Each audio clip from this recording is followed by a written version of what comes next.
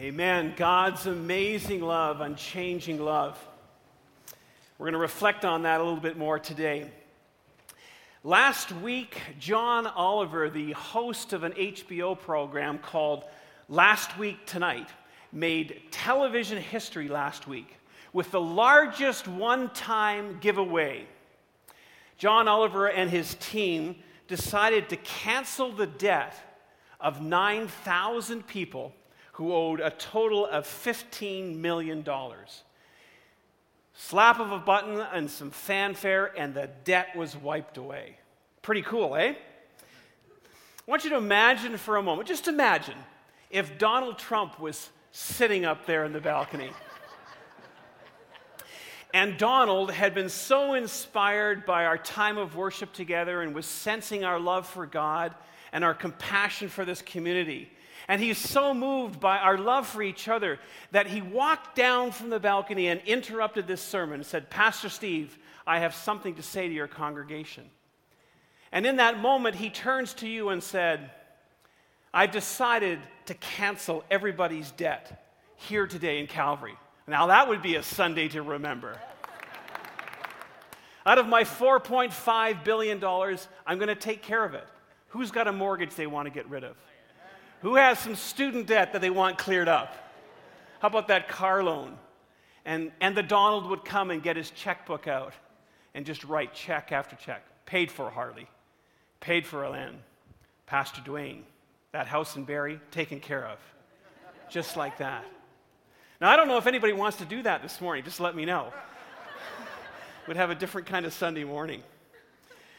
But I'm told that John Oliver was really competing with Oprah. Back in 2004, she had set the record back then for an $8 million giveaway. She gave away 276 Pontiacs to her audience that day. But now John Oliver holds the new record for the all-time live television giveaway.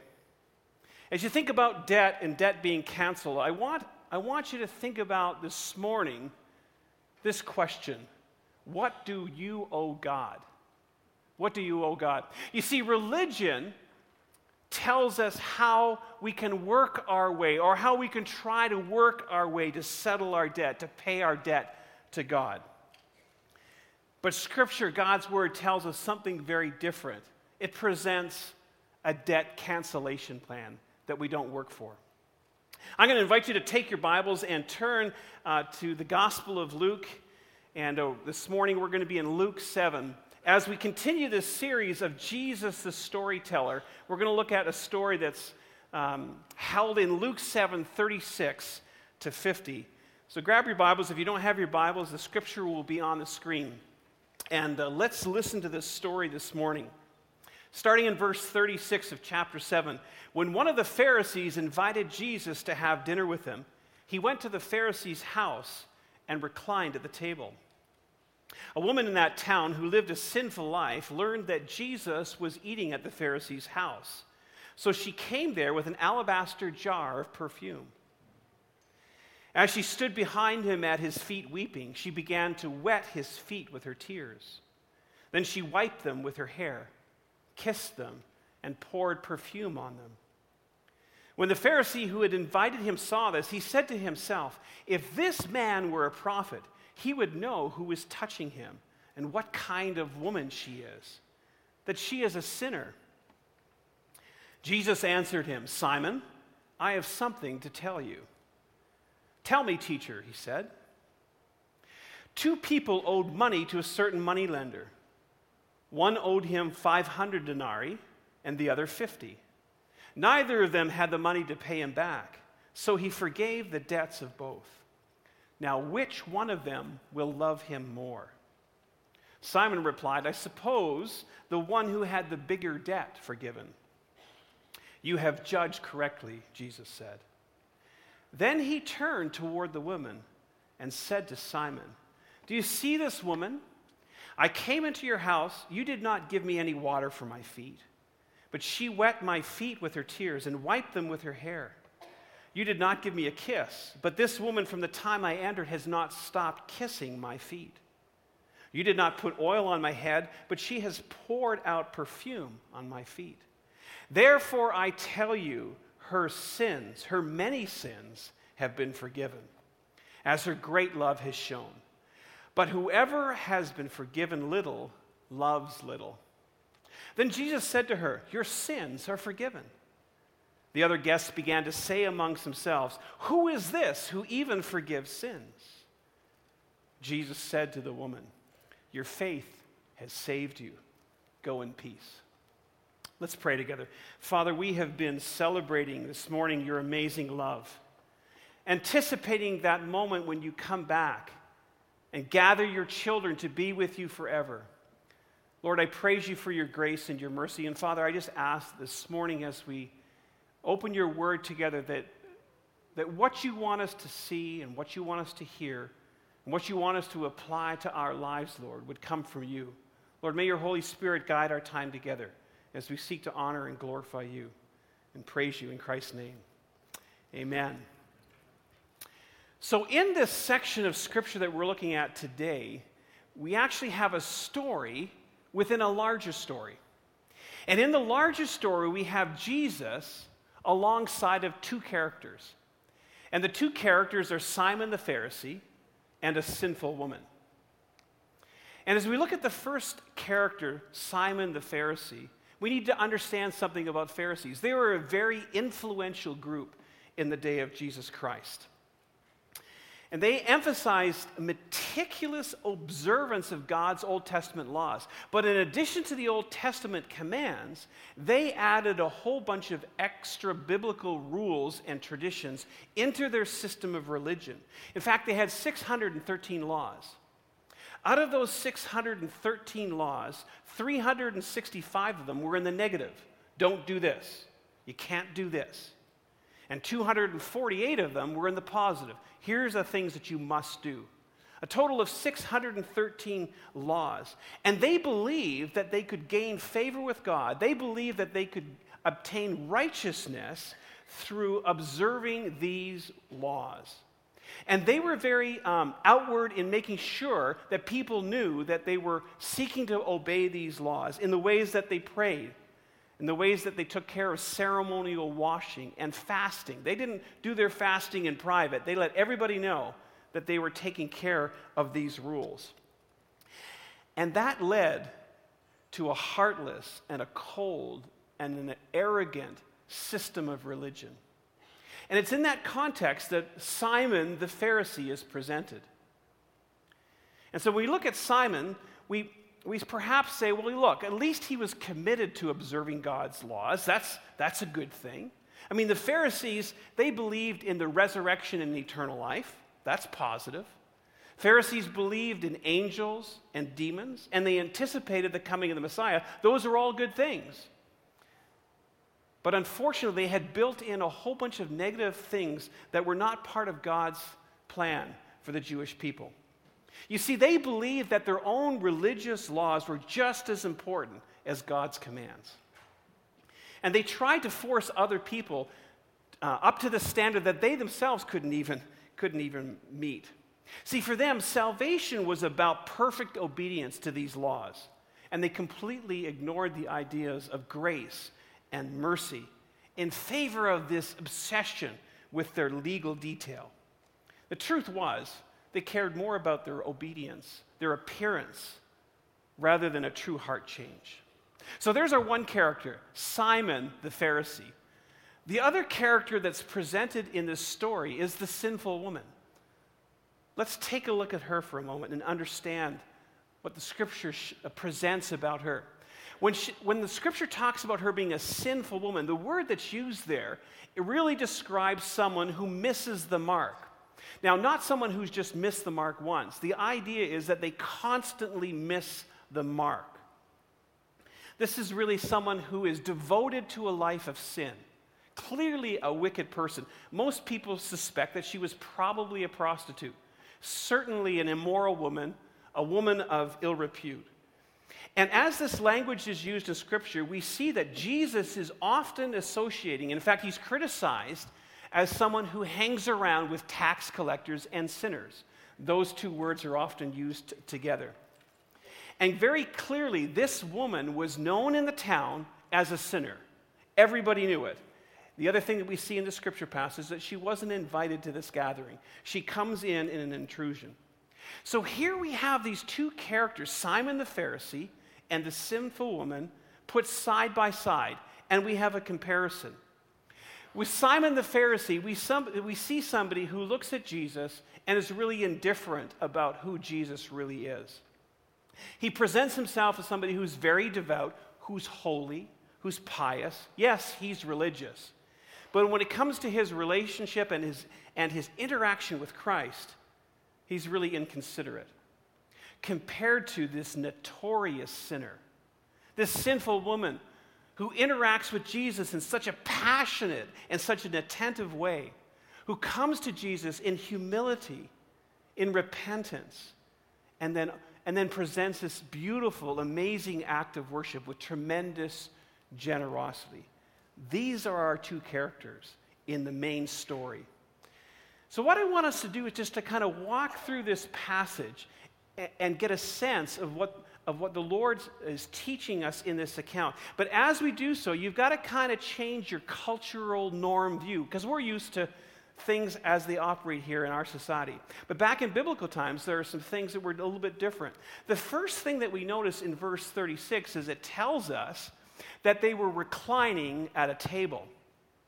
Now, Pastor Dwayne, I think if you were coming over to my house and you and I started to recline at the table, we'd be in trouble with Deb. I'm pretty sure. Sit up, Steve. Sit up, Pastor Dwayne. That's not the way we eat at the table. But you see, in that society, the way that they would often gather around the table would be quite low, and there would be some cushions that they would prop themselves up. It sounds pretty good, eh? They would prop themselves up on the left side, and they would eat with their right hand. And as such, their feet would be extended away from the table, and they would kind of fashion themselves like a spoke around the table. And that's the view that we have of this dinner setting.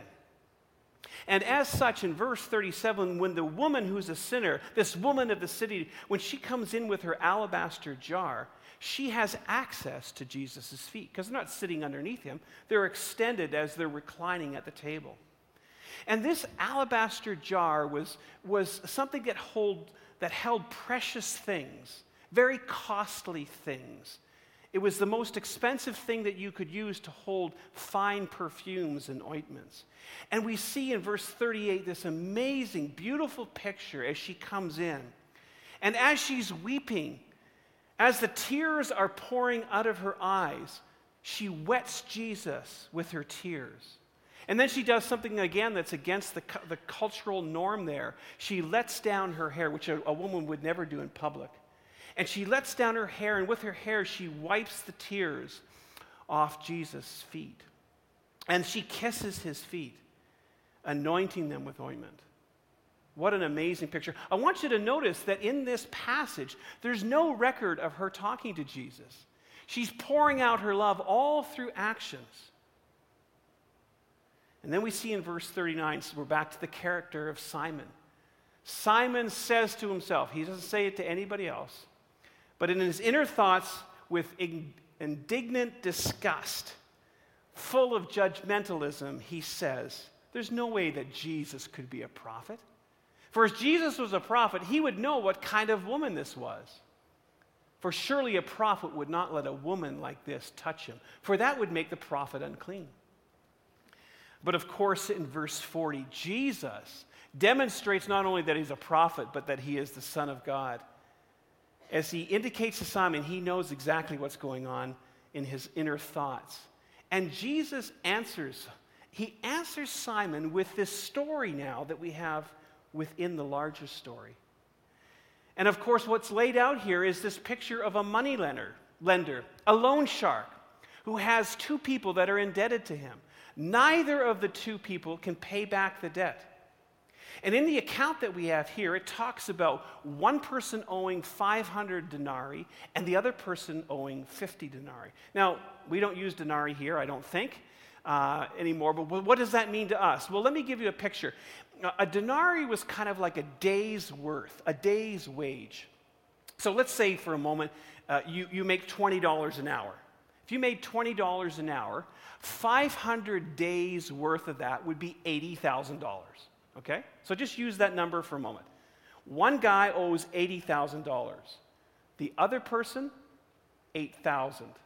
There's the difference. 80,000 versus 8,000. And of course, Jesus tells this story and then says that the money changer, the money lender, forgives both debts. And then he asks the question, who will love the money lender more? And Simon gives the answer. And then after Simon gives the answer, Jesus now calls Simon out. He indicates all of the things that Simon has missed in terms of treating him as a guest compared to the woman, this sinful woman. All of Simon's error. Well, first of all, he didn't wash Jesus' feet. That was the customary thing to do. Walking in sandals in those roads with donkeys in front of you, Harley. I don't know what you'd be stepping in, but you'd need your feet washed, right? He didn't offer to do that with Jesus. He didn't anoint Jesus' head with oil, which is how you treat a special guest. He didn't offer a kiss of greeting to the Lord. But look at this woman. In fact, I would like you to see this. He says to Simon, "Do you see this woman?" For all of us here today, that's a question that I think we really need to resonate on. Stop for a moment. Do you see this woman? Do you see what she's doing in demonstrating her love to the Lord Jesus Christ? And he says, Simon, look, she's washed my feet with her tears. And she's wiped my feet with her hair. And then Jesus says, she's not stopped. She has not ceased from kissing my feet. She hasn't. When's the last time you kissed somebody's feet? Some of you are smirky. Ted, when's the last time you kissed somebody's feet? When they were a baby.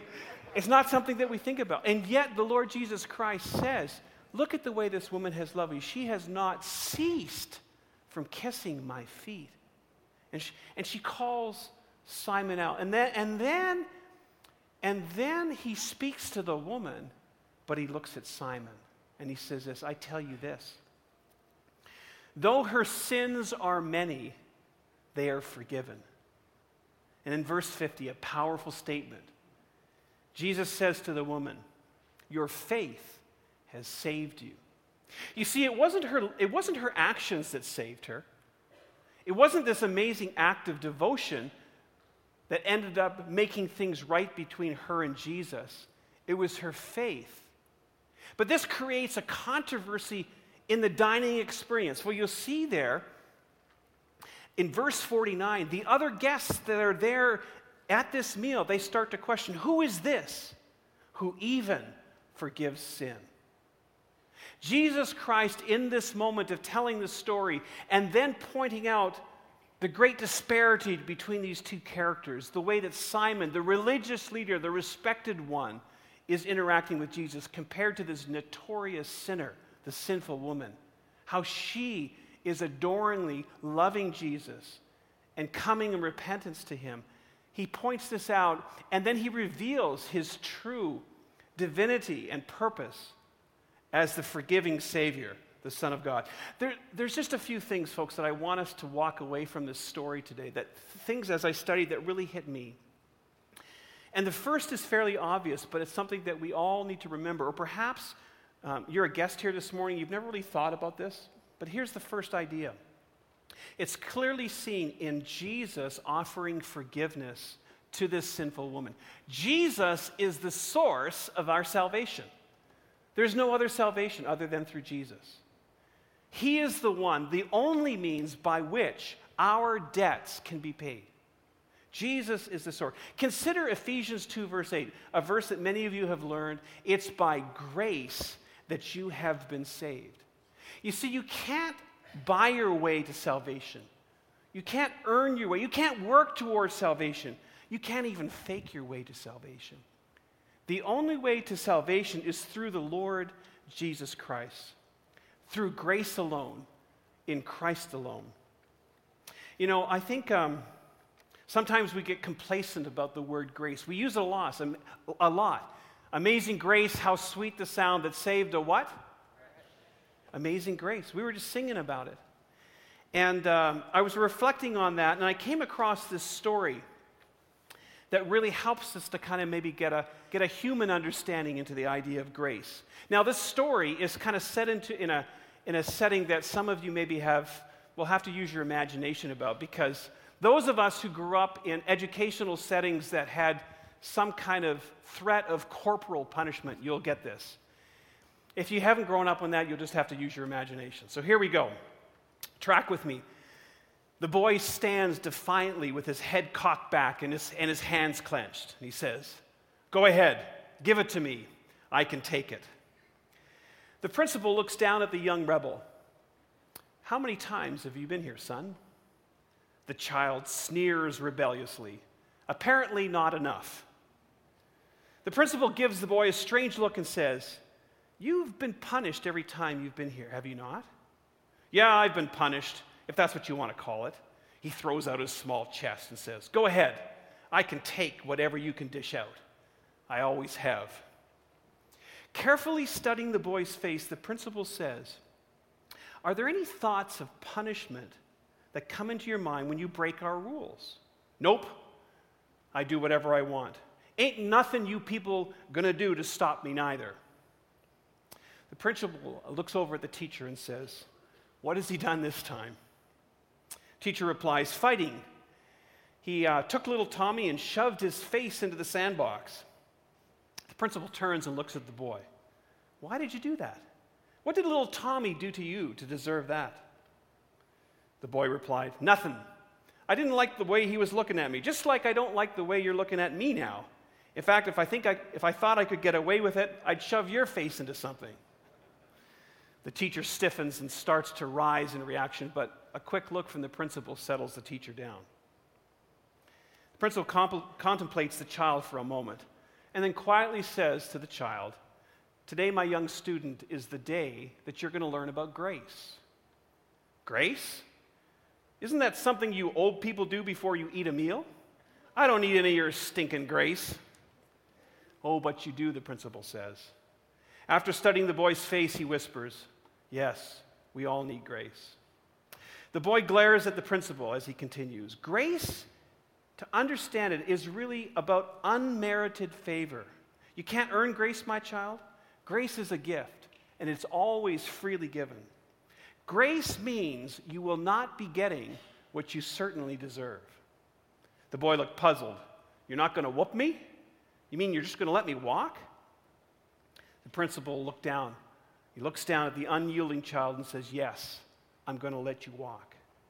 The boy studies the face of the principal and says, "No punishment at all? You're not even going to punish me even though I socked Tommy and shoved his face into the sandbox?"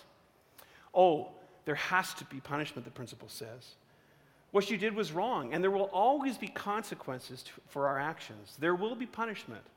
Grace is not an excuse for doing wrong." "I knew it," sneered the boy. Holding out his hands, he says, "Let's get on with it."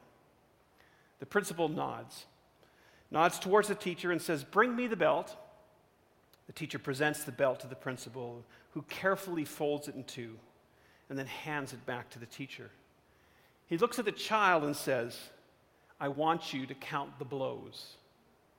The principal slides out behind the desk and walks over to the child. The child stands defiantly with his hands outstretched, but the principal gently moves the child's expected hands down to his side.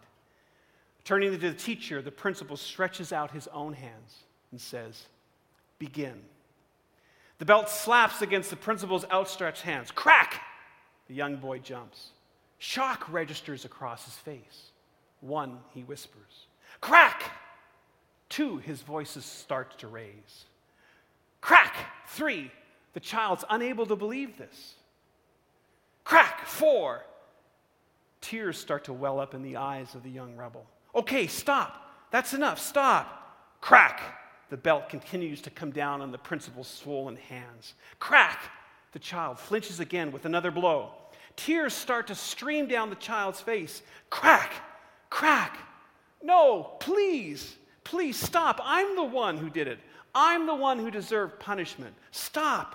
Please stop, the boy sobs. Still the blows continue. Crack, crack. Finally, it's over. The principal, with sweat glistening across his forehead, turns to the former rebel and kneels down beside him. Carefully cradling his swollen hands on the child's face, the principal softly says, "This, my boy, is grace." You know, we sing about grace, we read about grace, we talk about grace, but do we really grasp it? Does it move us? Does it impact us? Does it shape us? Philip Yancey writes this about grace: the critics are right. Grace is unfair. We deserve God's wrath, and yet we get God's love. We deserve punishment, and yet we get forgiveness. We don't get what we deserve. Paul puts it ironically: the wages of sin is death. The gift of God is eternal life. We work hard every day for wages, but they vanish at death. We do nothing to deserve grace, and we get eternal life. If you want fairness, try a religion like Hinduism, which says you have to go through thousands, perhaps even millions of reincarnations to pay for all your sins. It is unfair that a human rights abuser like the Apostle Paul, who was Saul, gets forgiven. Or a murderer, an adulterer like King David gets forgiven. Or a thief hanging on the cross in the last moments has a conversion just before death. Yes, grace is unfair. Gloriously unfair. Jesus is the source of our salvation. Through grace alone, in Christ alone, we have access. But see, it doesn't stop there. Ephesians 2 verse 8 says, by grace you have been saved, yes, through what? Through faith. And this is not of your own doing. It is the gift of God and not a result of works, so that no one can boast. You see, in that verse 50 of Luke 7, Jesus makes it so clear that it wasn't this woman's acts of love that earned her God's favor. It was her faith. Her faith had saved her. Jesus is the source. He's the means of our salvation. But we access that salvation through this exchange, through a currency exchange of faith. There's lots of great passages about faith and about grace in the New Testament. Romans 5:1, therefore, having been justified, having been declared righteous, having been acquitted by God, by faith we have peace with God through our Lord Jesus Christ. Hebrews 11:6, without faith it's impossible to please God. 2 Corinthians 5:7, without faith, we walk by faith and not by sight. And then in Galatians 2, verses 16, and then in verse 20, it says this: we are not justified by the works of the law. We can't earn our way to God, but through faith in Jesus Christ. Verse 20, I'm crucified with Christ, and I no longer live, but Christ lives in me. And the life I live by faith in the Son of God who loved me and gave himself for me. Amazing grace, how sweet the sound. Jesus is the source. We access that source through faith. You see, there's so many people who are seeking to make things right with God through self-effort. And yet God is calling us to respond to him in faith. In self-effort, we go through this motions of trying to please God through good works. But faith tells us we need to trust in Christ. Self-effort tells us it's about discipline and about following rules, just like the Pharisees. But faith is about confessing and submitting and surrendering to Christ's control. Self-effort says, I'm in charge. I'm responsible for determining things.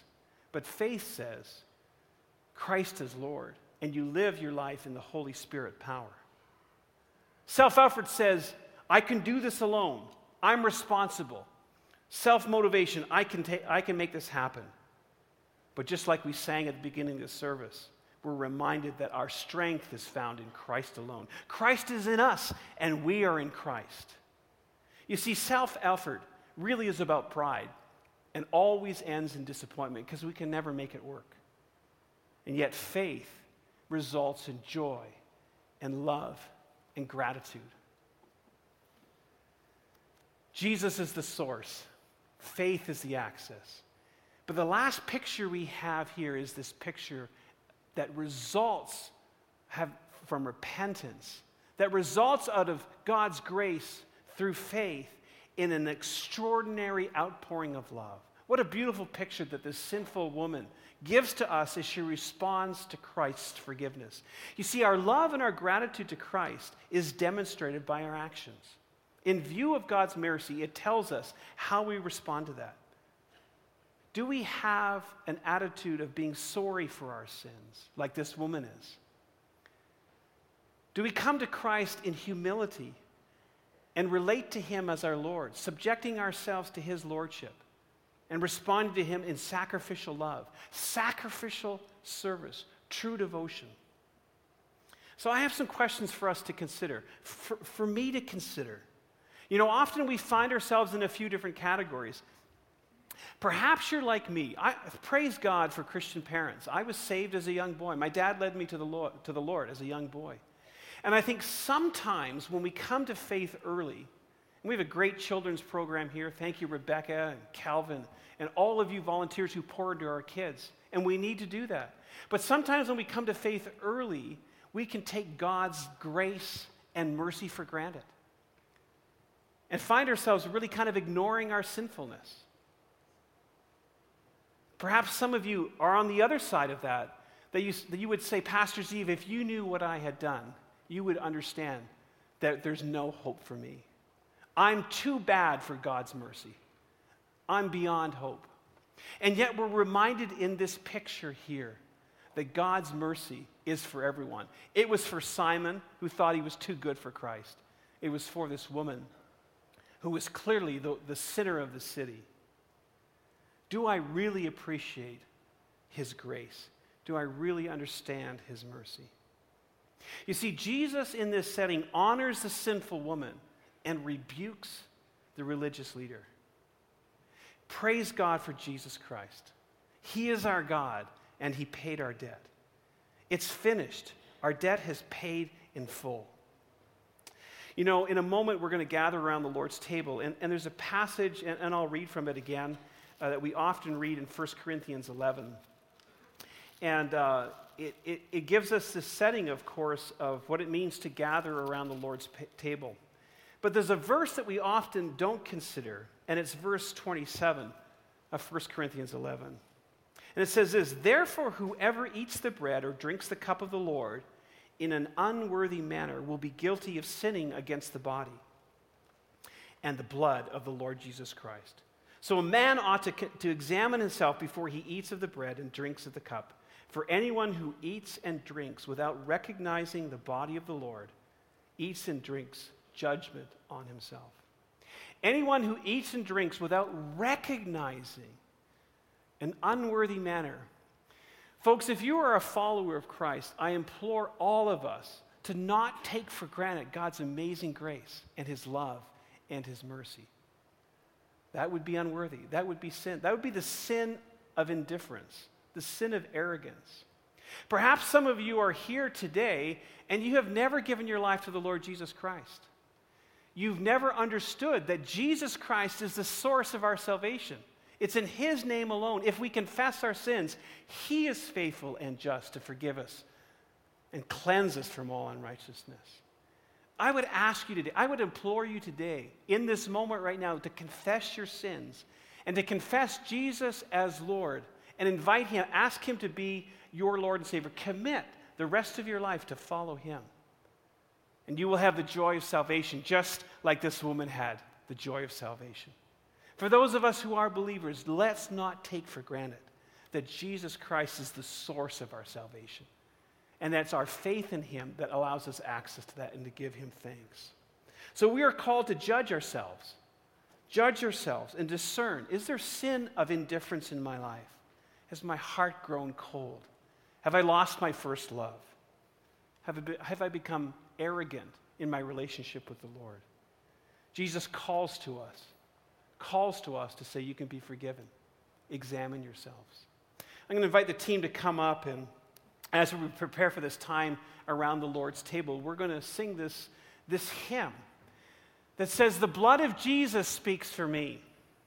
Though my accuser wants to remind me of all the things that I have done wrong, though my accuser wants to say, Steve, you're not worthy, I point to my Savior and say, it's the Lord Jesus Christ who has canceled my debt. My debt is paid in full. Praise God, I am saved. Let's stand together. Praise God for Jesus Christ, the source of our salvation. Praise Him that there's nothing that we can do to earn that salvation except to step forward in faith. Faith in the Lord Jesus Christ. And then respond to His amazing grace, His amazing love, His mercy with our love. Extraordinary love. May we look at this demonstration of love as a model for our lives, to not be indifferent at what the Savior has done for us. Amen? Let's pray together. Father, thank you for the power of your word. Lord, thank you for the way it refreshes our hearts, the way it gives us a fresh understanding of what you have done for us. Lord, your grace is amazing. We don't deserve it. We're like that little boy in the principal's office when we stand before you, and yet you have taken, Lord Jesus Christ, you have taken our punishment for us, and we deserved it. Father, I ask that by the power of your Holy Spirit, we would live lives that echo out, that demonstrate your love in us with grateful hearts. Father, I pray for your Holy Spirit's power to do this. Lord, that we would be shaped by your word and that we would walk in your spirit to be models of your love to our community, to our friends, to our family, to those lost around. We pray this all in the powerful name of our Lord Jesus Christ. Amen. God's blessing on you.